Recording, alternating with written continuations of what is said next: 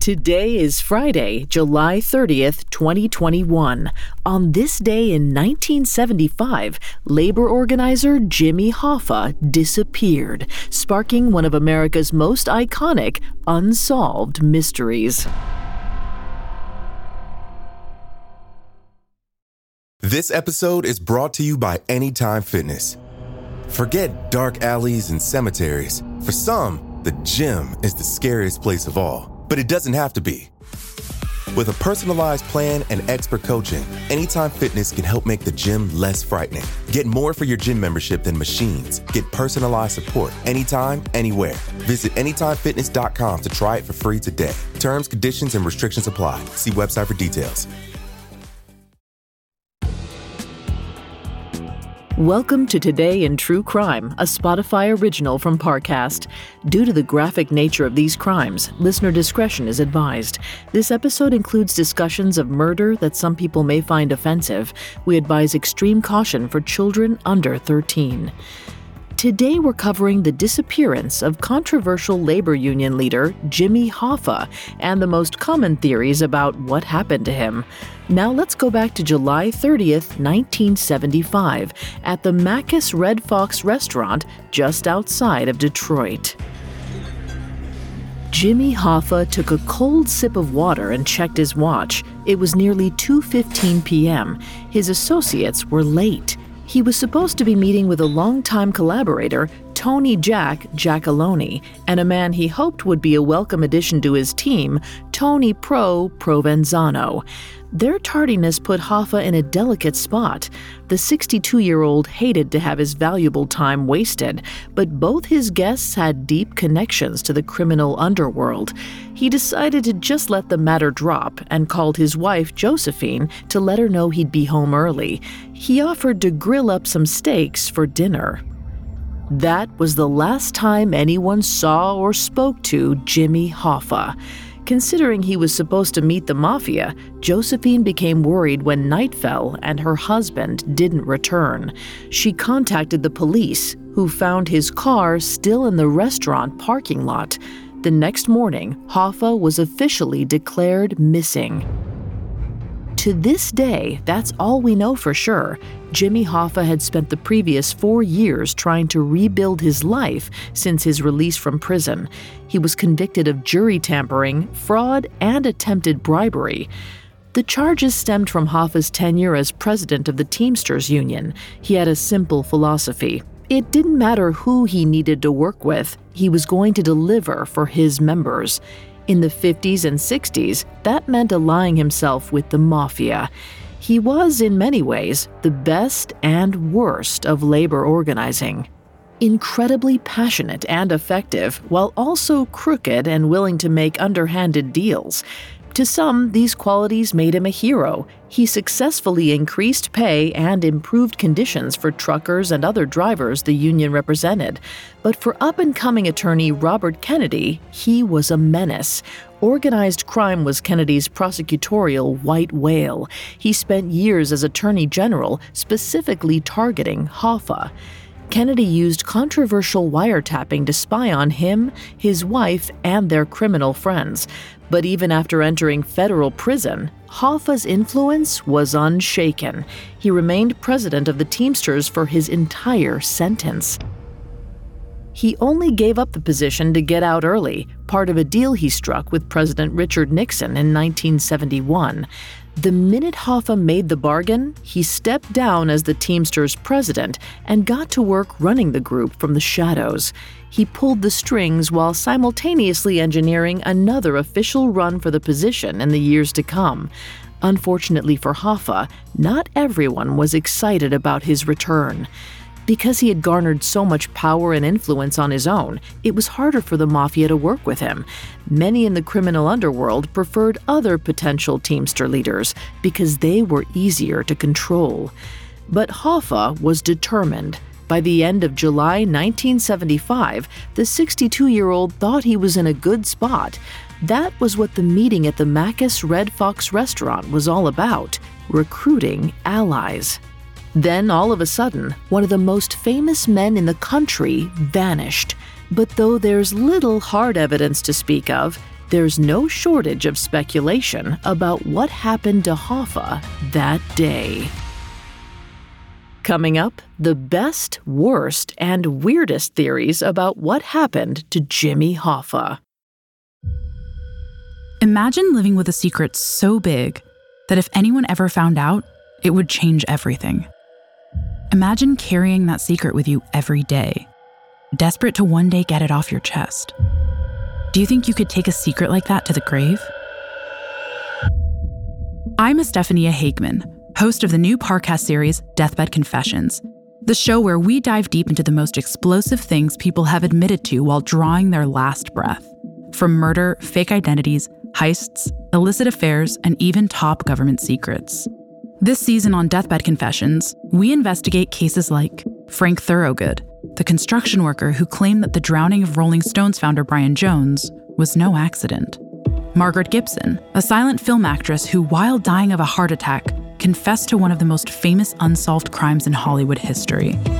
And ex-CIA officer Howard Hunt, who on his deathbed confessed to playing a role in the assassination of President John F. Kennedy. Deathbed Confessions is a Spotify original from Parcast, airing episodes weekly starting July 21st.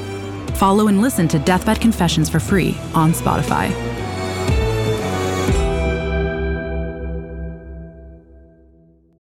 This episode is brought to you by Anytime Fitness. Forget dark alleys and cemeteries. For some, the gym is the scariest place of all, but it doesn't have to be.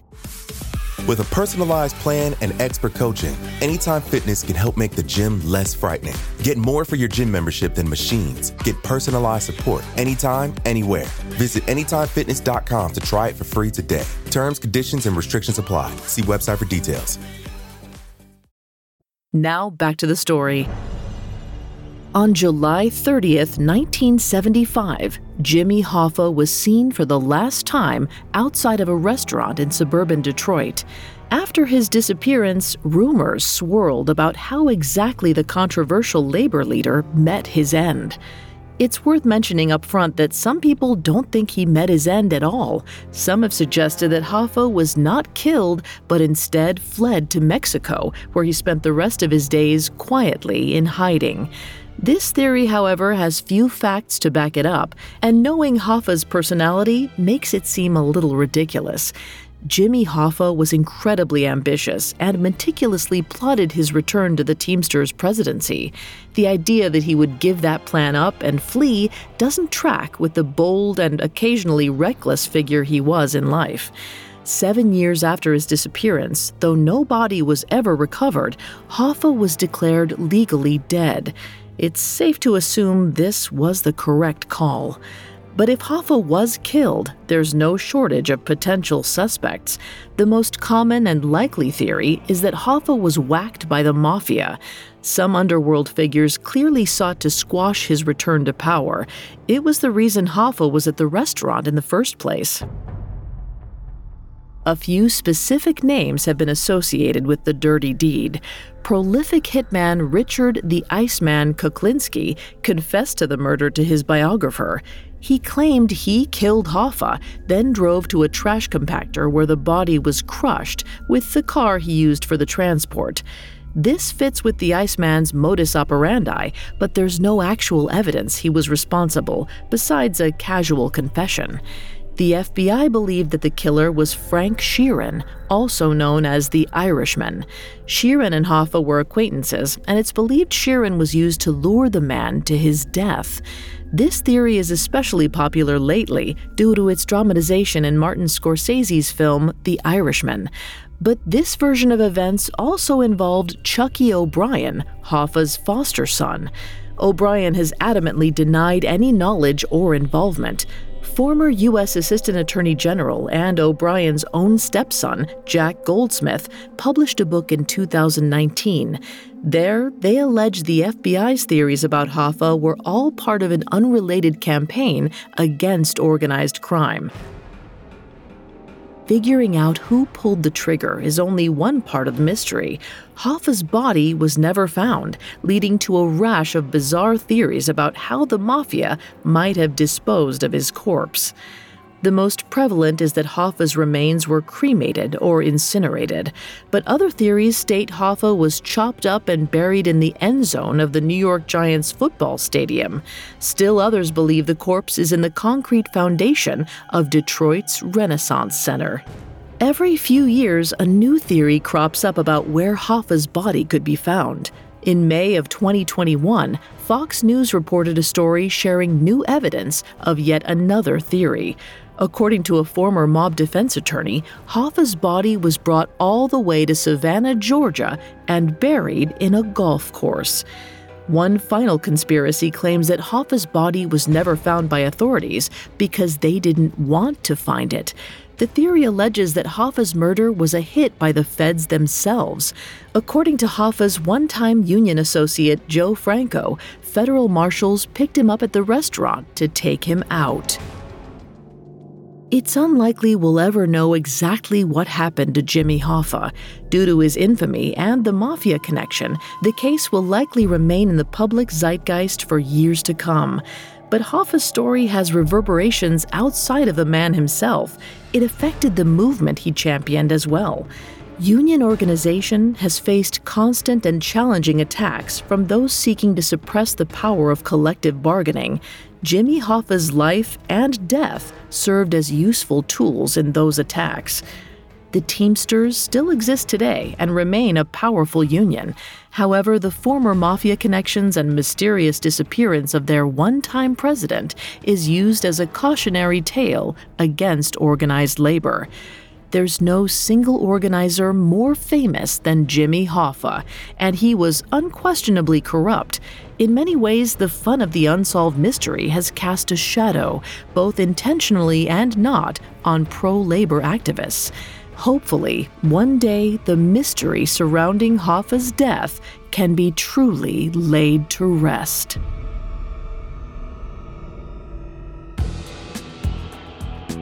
Thanks for listening to Today in True Crime. I'm Vanessa Richardson.